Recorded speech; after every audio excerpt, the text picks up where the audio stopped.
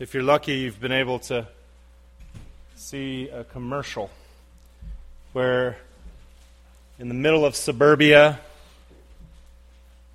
a landscape that could look like just about any place in a modern American suburb, there's a man dressed in drab 18th century or 19th century clothes, and he's on a wagon with gigantic spoke wheels, and a steer of some sort is pulling him, and he's got a plow, and he's plowing his front yard in this suburban neighborhood. His son walks out to him and says, "Father," they don't talk like the rest of the people in the suburbs, "why can't we have direct TV like the McGregors do?" His father answers him with confidence and certainty, "Well, we're settlers, son. We settle for things like having cable instead of direct TV." Just then, his neighbor pulls up in his new modern car, dressed in his, Dockers and his khaki pants and his white shirt, probably. I can't remember what he's wearing. But he looks over and he says, "Hey, Jebediah, how's it going?" Jebediah answers, "Just working the land, hoping for a fertile spring." The neighbor looks at him bewildered and says, "All right," and then he walks off to the house. The conversation ensues with the son saying, "So we have to live with lower customer satisfaction?" And Jebediah answers, "I'm afraid so, son. Now, go churn us some butter and make your own clothes, boy." And the boy, as he wanders off, says, "Yes, sir." And then the announcer comes in with his great announcer voice and says, "Don't be a settler. Call Direct TV." And there, in the midst of their drab clothing and their homemade haircuts and playing as their children are with faceless dolls, growing crops in their front suburban yard, we see what we could call in our common parlance settle shaming. Every criticism now is a shaming of some sort, so settlers are being shamed in this commercial. And first of all, I get it. It's funny. It's hilarious. That's why I'm telling you, because I'm about to tell you hard stuff and I got to soften you up some way. But it is interesting because it does belie a kind of thinking that seeps into our brains. I've seen Saturday Night Live do skits about this. I've seen and heard lots of people in business literature, in Christian literature, and everywhere around us insinuating somehow or another that the worst possible thing you could do is to settle in your life. Now, there are certain instances where settling can be bad, but if settling means somehow being content, if settling means somehow I've adopted a way of thinking that means I don't have to construct and configure my life just like every other life, that we have been let in on divine mysteries and secrets that we are to steward and we're to take in and breathe into ourselves so that they become part of us, then we'll find ourselves settling and not responding to this settle shaming. The insinuation is if you're not ambitious enough to go after the next best thing, to get something good, to get something better, then you are somehow defective in your person.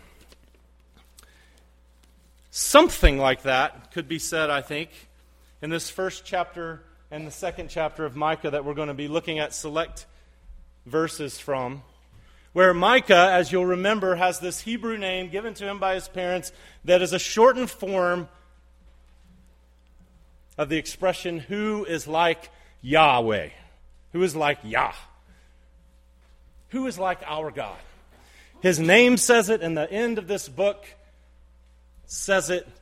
We have a God who has swept us up into this story whereby He is renovating the world, making sad things come untrue, where He is immunizing us from our God allergies so that we can be the people who have a vocation of depicting to the world how peerless He is, how matchless He is.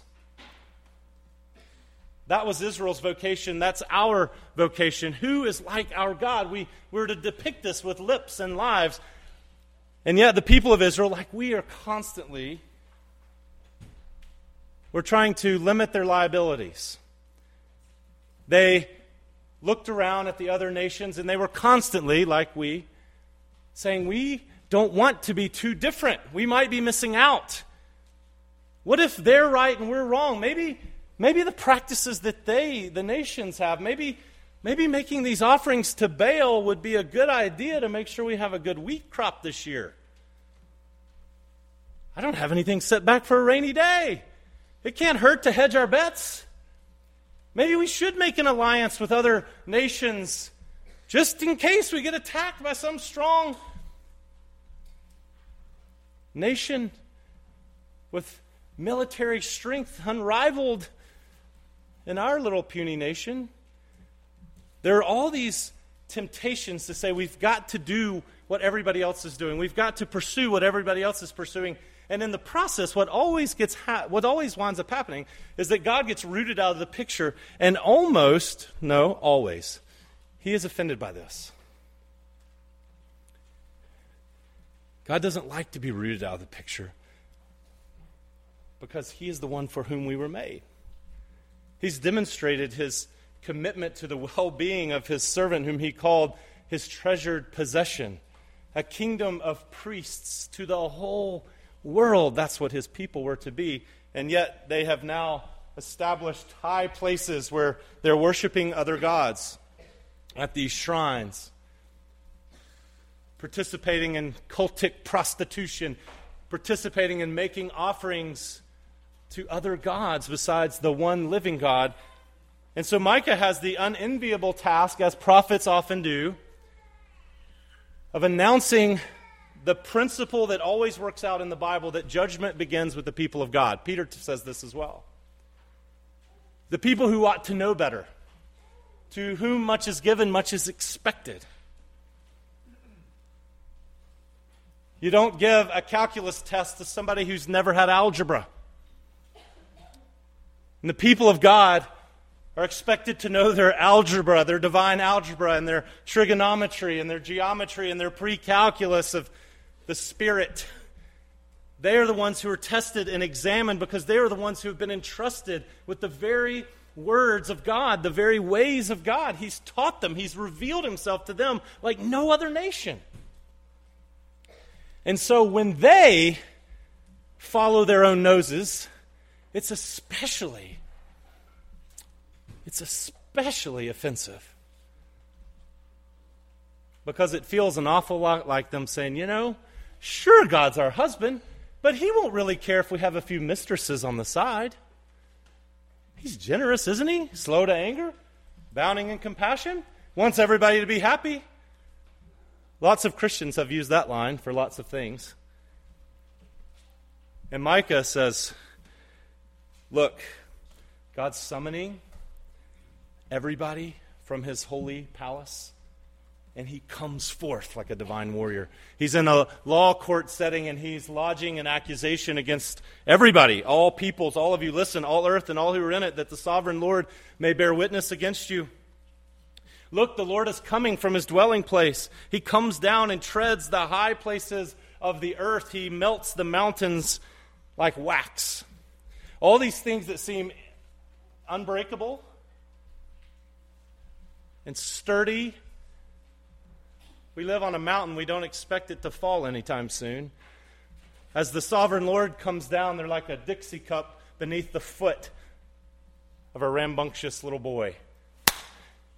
He smashes the mountains like a boy smashes a Dixie cup. That's how powerful and mighty and completely different than we are, our God is. And we say, why? Why is the Lord breaking out like a warrior? Why is He suddenly not warring against His enemies, but against His own people who are living as His enemies? And here's why. Because of Jacob's transgression, because of the sins of the house of Israel. What is Jacob's transgression? Is it not Samaria? What is Judah's high place? Is it not Jerusalem? The two capital cities. Samaria is the capital city of the northern tribes of Israel. When the kingdom split, these northern tribes, they had their own capital, Samaria, where they did worship. They had high places to other gods. Jerusalem was the capital of the southern tribes of Judah. And he says both of these places are the center of your adultery. Both of these places are the petri dish where you cultivate your bacterial infection of heart, your rebellion against God. And I'm coming with a penicillin to destroy it. I'm coming with might. I will make Samaria a heap of rubble, a place of planting vineyards. I will pour her stones into the valley and lay bare her foundations, these ornate cut rocks. Without equal in the ancient Near East are going to be thrown down and shattered. And listen to this, all her idols will be broken to pieces. All her temple gifts burned with fire. I will destroy her images. Since she gathered her gifts from the wages of prostitutes, as the wages of prostitutes, they will again be used. All her idols will be broken to pieces. One of the things you see as we're walking through this, as we think about the subtle shaming that infects the air that we breathe, that says, you need to aspire to a different life than the one you've got. You need to aspire to something better because God can't be trusted. God may be holding out on you. You need to hedge your bets. You need to make sure to throw yourself full in to lots of different ways to make sure you're getting life from other places than God. And you see God's response. All her idols will be broken to pieces. God has this habit because he takes it very personally. He has this habit of shattering anything that tends to smother the life of God in his people. God has a habit of shattering anything that tends to smother the life of God from his people. He recognizes in some ways that we are like people who have spiritual sleep apnea. You know what happens with sleep apnea? When you're sleeping, you stop breathing. Now, I ain't no rocket scientist nor a brain surgeon, but I do imagine that not breathing is not good. I've read this. When you cannot breathe, you cannot live. When you do not breathe, you do not oxygenate your blood cells. Your bloodstream is deprived of what it needs. Your brain is deprived of what it needs. That's why apnea is so dangerous. And worse, you stop breathing lots of times a night and you don't even know it. You're not getting oxygenated. You're causing all this harm to yourself and you have no idea. You start to feel sluggish maybe. Headachy maybe. You show symptoms maybe. God recognizes that with our idolatry, with the people of God, when they start to take created things, good things that God has handed to them, and they make them ultimate things. They make them the main thing in their life, which is what idolatry is. That's how Keller explains it. Little Jimmy Keller, the Catholic, younger, unknown brother of Tim Keller. No, it's really Tim Keller. He says that idolatry is when we take good things and make them into ultimate things. That's more our temptation for idolatry. It creates a kind of apnea where the oxygen of God's ways and God's life that we ought to be breathing in, that we ought to be taking into ourselves. We say, reveal yourself to us, God. Give us an undivided heart that we may fear your name. Lead us for the sake of your name so that we may know your ways. Show yourself to us. These ways that we're supposed to be taking into ourselves and imaging, suddenly what happens is we get cramped. God's cut off. We are not breathing him in anymore. And we start breathing in other air and we get choked and we don't know it. And if God loves us, he's going to destroy the things that smother the life of God in us. Because he wants you to radiate with God. You are made to image God. He wants God's life to pulse out of you. He wants his warmth to radiate from you. He wants his tenderness to come out of your pores. But if you have convinced yourself that you must take matters into your own hands, that God can't be trusted, that there must be better ways than the ways that God has laid out for you, then increasingly the life of God's going to be smothered. And if he loves you, he's going to shatter those things that smother it. This judgment that Micah talks about already happened, you know. It's important to realize that a lot of prophecy has already happened. Micah was telling these tribes that they should understand what happened in the mid-8th century was this dude, this fierce ruling king, Sennacherib, which is a name that I've not heard anybody name their kid recently, but you could. It would be weird. Call him Ribby or something. Sennacherib was leading this powerful, innovative, militarily brawny Assyrian army who destroyed Samaria. It happened. And he even made his way up in 701 BC to the gates of Jerusalem. And you know the story about Hezekiah who was told he was going to die and that Jerusalem was going to be sacked. And he cried and he wept and he repented before the Lord. And the Lord said, okay then, I'll give you some more years. They won't be sacked just yet, but one day they will. And he's like, good. Whew. All safe in my lifetime, that's all I care about. And God said, that is nice, Hezekiah. He didn't say that is nice, Hezekiah.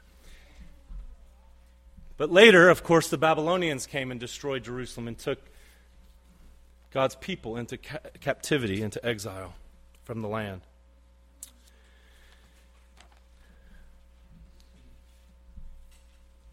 The Apostle Paul takes this line of thought because, you see, we are people who believe in Jesus Christ and believe that Jesus has been broken to pieces for us.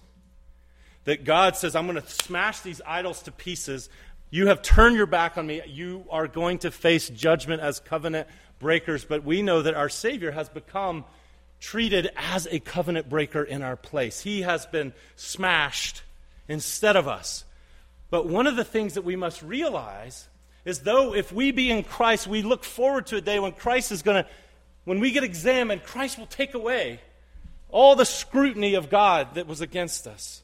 As we throw ourselves on his mercy, we have to realize that as we're married to God, we have to adopt his concerns. That's what walking with God is, humbly, as we talked about last week. That's what this whole series is about, walking humbly with God, breathing in his concerns, adopting his way of life in response to him.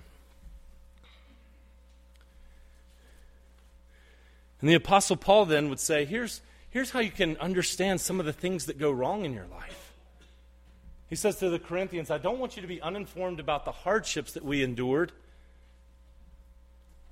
Indeed, in our hearts we felt the sentence of death. We were utterly, unbearably crushed. We were broken to pieces. And he said, but these things happen that we might not rely on ourselves, but on God, who raises the dead. That's a nice paradigm to realize the stuff that God brought judgment on people for in the Old Testament that he has now judged Christ for on our behalf, he still cares about. And we're the people who adopt those concerns. That's why the New Testament continues to say, flee from idolatry. Put to death all the stuff that makes you want to be like everybody else. Greed, which is idolatry, sexual immorality, anger, your lusts.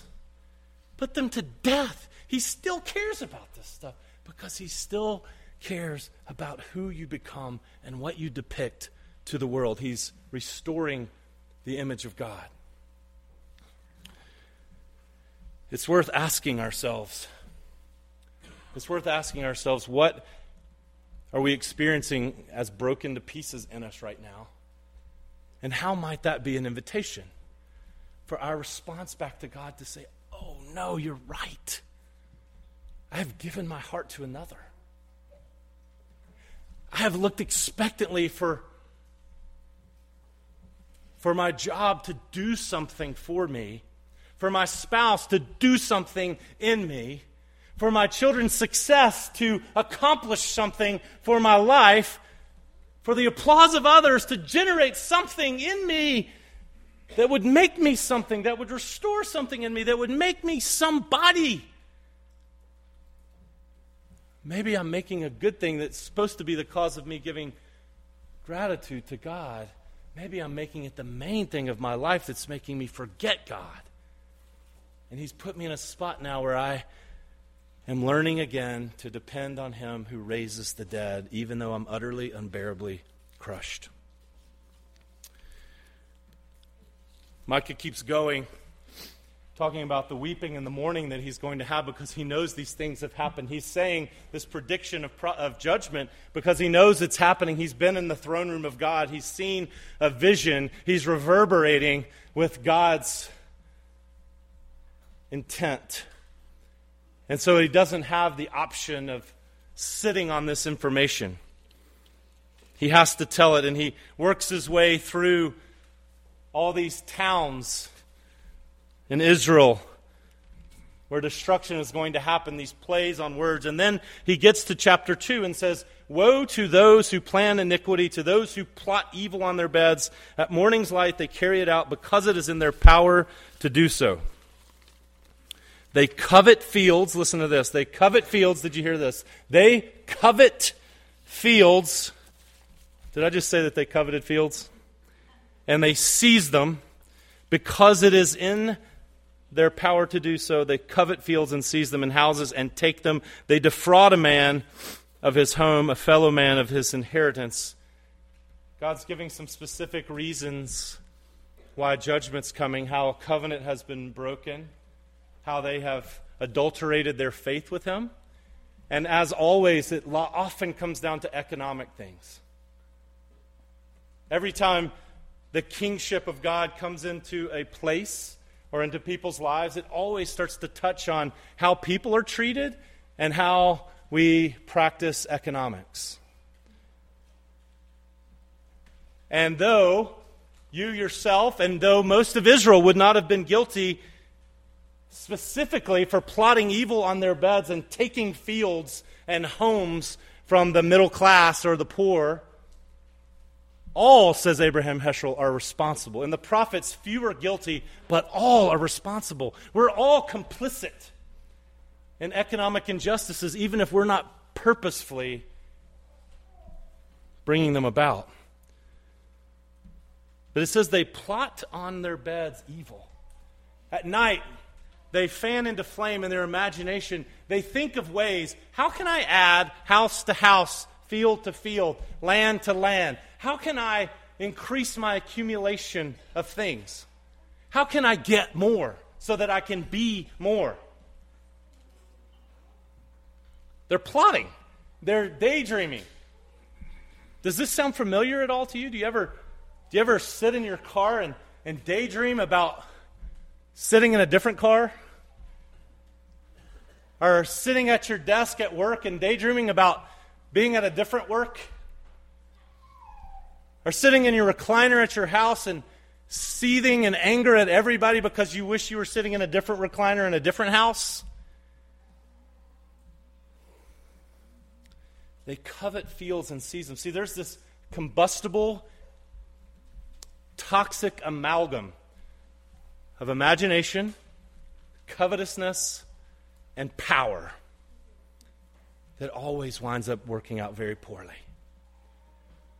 They've got the power to do something about it. They have resources. He's obviously talking about kings, talking about governors, talking about the people who have some social clout, who have the ability to buy, who have the ability to displace, who have the ability to rig the loan system and the ways that capital is dispersed. They plot evil on their beds. At morning's light, when justice should be carried out, they carry out their plotting, and they have the power to do it, and they covet fields, and they seize them. They defraud a man out of his home. Do you see what's happening?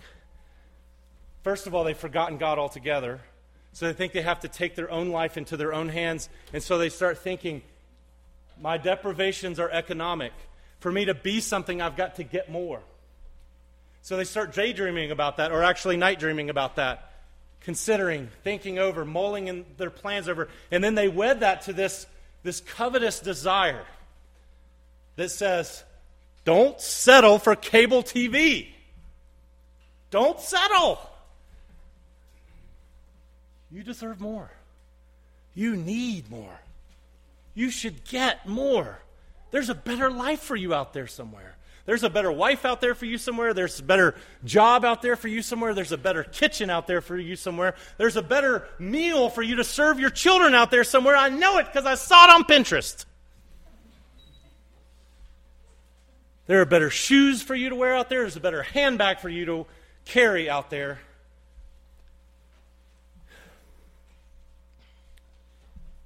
See, what has become commonplace for us, nearly all the industries exist to create and inflame your desire to buy things that they need to sell you that you don't necessarily need, but they know how to inflame your wanter. So you want and you want and you want. And I don't mean to say you. By you, I mean I and you and we.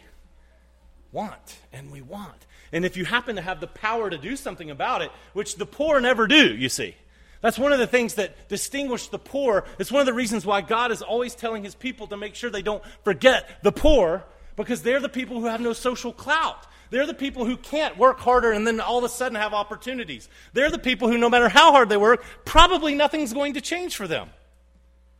They're the people, when they go to the doctor, since they don't have health insurance, they're not treated as well as you are. When they go to the hospital, they don't get any special fussing.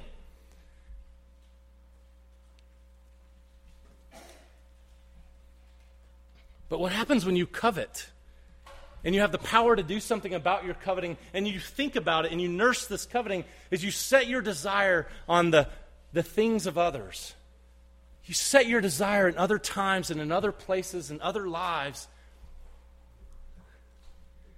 and you forget about the image of God. When you're thinking about another woman's husband, you're not thinking about that woman or your own husband. You're not thinking, when you think of another man's wife, you're not thinking about your own wife or that man. You forget the image of God. When you're thinking just about acquiring more things, you're not thinking about who you could be helping instead of acquiring more for yourself. It strikes me that one of God's sort of mental health, chronic acute dissatisfaction ameliorators. Hey, that's nice right there. Somebody write this down. Put this on Pinterest. Chronic acute satisfaction ameliorators. Now, you know what this means? It means when you walk around with chronic acute dissatisfaction, you just kind of, meh. You need something more. Everybody else is having a better life than you somewhere, and you need something more. One of the ways that you can ameliorate that or lessen its power over you, make it go away, is if you're involved in the lives of people who don't have more power and more money and more stuff than you. I think that's one of the reasons why God wants us involved in the lives of the poor. Why he always wants his people, as a central feature of their lives, to make sure that their presence is good news for everybody, even the disadvantaged, the oppressed, the foreigner, the widow, the orphan, because it is awfully hard to cry about the boat that you do not have when you have a friend who has $2.27 to his name. Now, you can do it because, we're just not that compassionate. But it's a lot harder to do. When we covet, we're always comparing up. But if you've got a lot of friends who are down, it's much harder to indulge that without any hindrance in your heart. It's kind of nice.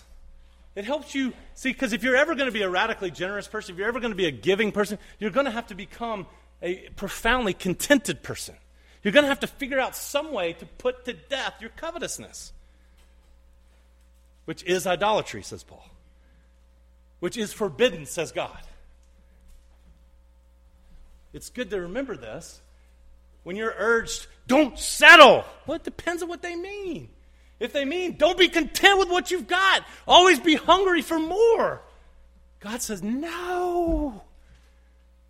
Be content with what you have. Godliness with contentment is great gain. Many people have put barbed wire in themselves, pierced themselves with many griefs because they ran after the acquisition of money. Luke Timothy Johnson, the Catholic commentator, says, when fear is monstrous, the acquisitive spirit. When fear is present, the acquisitive spirit grows monstrous.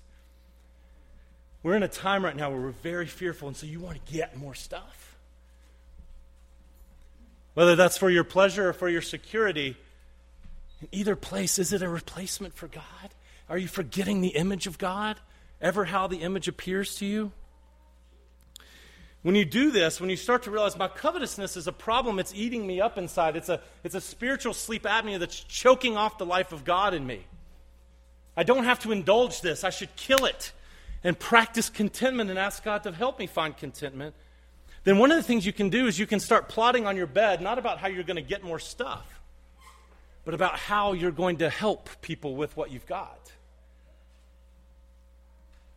Tim Keller, again, says this story in his book, Generous Justice. I just feel embarrassed. It's almost like saying, C.S. Lewis.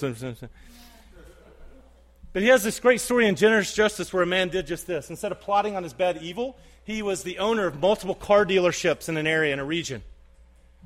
And he started realizing something, a feature of economic life that was happening. Most people regard car buying as their most pleasant experience, I think. Have I read that right? He says this is what they discovered at their dealership that was doing quite well. They discovered that white men haggled for prices. They would come into the store and they knew good and well, I am not paying what you're asking for that. I'm going to work you down, I'm going to whittle you down, or I'm going to walk away. And they wind up getting the price reduced almost always. Women, however, and minorities, they discovered, never did this. Rarely did this. Rarely had the social clout. Rarely had grown up in a world where you did this. They didn't realize this was the way it happened. For whatever reason, they weren't doing it. So the car dealership, what they were doing is they're artificially inflating prices because they knew that they were going to have to come down. So the white guys, the white men, were getting reduced price cars being subsidized by women and minorities who were paying full price with the artificial price. Do you understand economics enough to understand what I just said? It's kind of like what our government's doing with the lottery. We'll talk about that later. It's a wicked thing. They shouldn't do it in good conscience. But this is what was happening. And so you know what this Christian businessman thought? My relationship to Jesus Christ means that I've been dealt with graciously. It means I ought to act justly and love mercy and walk humbly with my God. We are involved in an economic practice that is advantaging white men and is disadvantaging women and minorities. So we're going to make all pricing level. No haggling. This is the price. It's the price we can afford to sell it at. This is the price we want you to buy it at. There's no movement of the price. So everybody pays the same. Immediately they lost 10% of sales. Long term, it wound up being fine. And an extra long term, when he gets his rewards in heaven for practicing an economics of care and not merely of accumulation and acquisition, he will be very pleased with what Christ hands over to him. Our friends, the Mormons. I've stolen from a Mormon. You may have seen this essay I wrote once. See, Mormons are not allowed to drink caffeine. They're not allowed to have ugly children. Really, have you ever seen an ugly Mormon kid? You haven't. But you know what else they do? Ross Douthat wrote about this in the New York Times once. You know what they do? They urge their congregations, even small congregations, to go without 2 meals per month. They've thought about this. They said, for 2 times in 30 days, in addition to not drinking caffeine and not having ugly children, here's what I would like you to do. Take the burden of the disadvantaged onto yourselves, and what you would have spent at Papa John's or Red Lobster or on organic grass-fed beef, go without the meal twice in a month. What you save, give to the local fund for the poor at our church. They said even the smallest congregations are able to raise $50,000 a year in these small congregations just for the poor, and that in the state of Utah, where all the pretty Mormons live, and there are no Cokes, that they raise an amount with 3,600 churches. They raise $200 million a year from people foregoing 2 meals out. An amount that is fifth of what the whole state of Utah pays for their welfare system and almost equal to what they pay for health care for the poor in their town, in their state. Because they go without 2 meals, because everybody does it, because everybody recognizes that there's some kind of economic response to God. Now, we believe, I think, even more strongly in the grace of God than our beautiful Mormon friends. We'll let there be ugly people here. You can even have an ugly pastor in our church.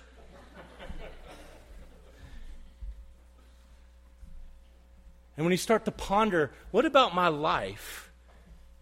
Am I making room for the image of God in other ways that the image might appear that's not just my own tribe, that doesn't just look like me? What ways am I taking the burden of someone else's trouble onto me? It might be economic. It might be with time. I might be in the position to hire people and to take risks on people that other people can't. But at the very least, I can't be ruled by my own covetousness. I can't be ruled by my own covetousness and this power I have to do something about it, and then wedding that to my imagination and thinking about how I can get more and more and more and more. Remember, God may just shatter anything that's smothering the life of God out of you. He doesn't want you to have spiritual sleep apnea. He wants you to be fully awake and fully alive. He wants the life of God to teem out of you. And whenever generosity is coming out of you in lip or life, His life is coming out of you. I'm going to close with this. Sometimes when I get a free moment, I pull up my phone or my computer and I look at images. Images of full-bodied, lovely lined, elegant, curvy German cars. Tricked you. My car has 255,000 miles on it, you'll hear me say every 3 minutes. And I have these moments where I think my soul would be restored if I had, I haven't had a 5-speed manual transmission in a while.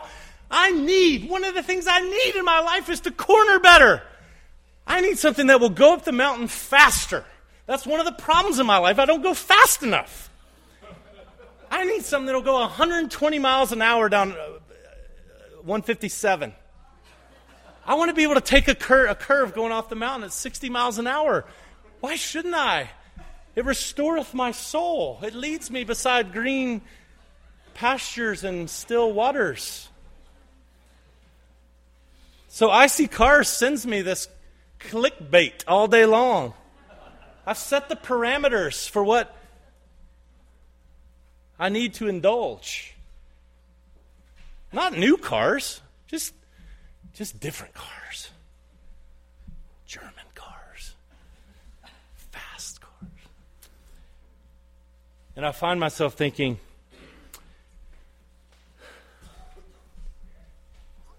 am I really looking for a car to shepherd me? Do I really not imagine that once I get a different car, as every time I've ever gotten a new thing that I had my heart set on getting, I'm going to ruin it because I'm going to be in it? These things always overpromise and underdeliver. Why have I not learned this by now?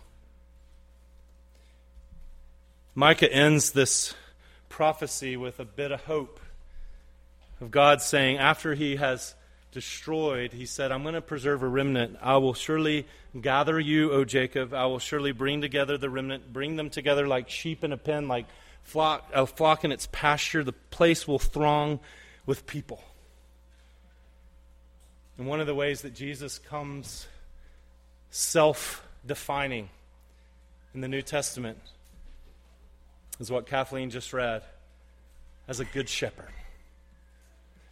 See, when you covet, when you use your power wrongly, when you're engaged in the kind of idolatry that needs to be broken to pieces, you're saying something else that God has made is meant to shepherd me. It's meant to nurture me. It's meant to restore my soul. It's meant to lead me to green pastures, to quiet me beside still waters. But Jesus, you have here saying, no, I'm the good shepherd. Nothing you find on Pinterest will shepherd you. Nothing you find at IC Cars will shepherd you. Only someone who has been broken to pieces for you, who's laid down his life for the sheep and who now says, I have eternal life to give. And I grab my people and I say, I dare anybody to snatch them out of my hands. Do you believe you have a shepherd who's hanging on to you so tight, no matter how hard you're going to try to run away, you can always come back and be broken to pieces and know that the sacrifices pleasing to him are a broken heart and a contrite spirit. These he will not despise. Lord, you can say, I've looked to acquisition to shepherd me. I've looked to a new job to shepherd me. I've looked to new relationships to shepherd me. I've always been despising the life that you've entrusted to me because I thought something else would shepherd me. And here stands Jesus saying, covet no more. Worship no other created thing. Plot this way on your beds. The Lord is your shepherd. The Lord Jesus Christ is the one who will restore your soul and who will hang on to you forever and will make sure that all the wrongs get righted and all your chronic acute dissatisfaction will be ameliorated, even if you're presently broken to pieces. God's going to shatter everything that smothers the life of God in him.